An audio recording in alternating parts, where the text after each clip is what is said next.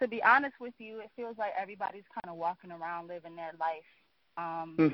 It feels kind of numbing, and it feels a little irritating because everybody's just like I'm downtown right now, just watching everybody just casually caring about their day, like nothing matters. Whereas in the 90s, when a Rodney King happened, I'm sure it was felt all over the city. Like it was probably a sobering, solemn air.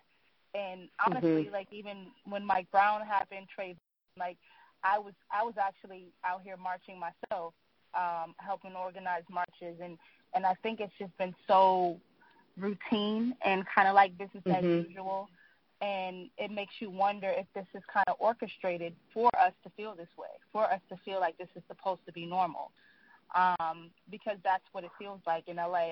There was a march last weekend, but it wasn't about police brutality. It was about the gun control, which, you know what I mean? It's like gun control for who, you know? So the climate in L.A., I think in Sacramento I would probably have a different story. I was actually just from the Shade Room watching a video clip of Devontae Clark, his brother, doing kind of like a march on the City Hall meeting.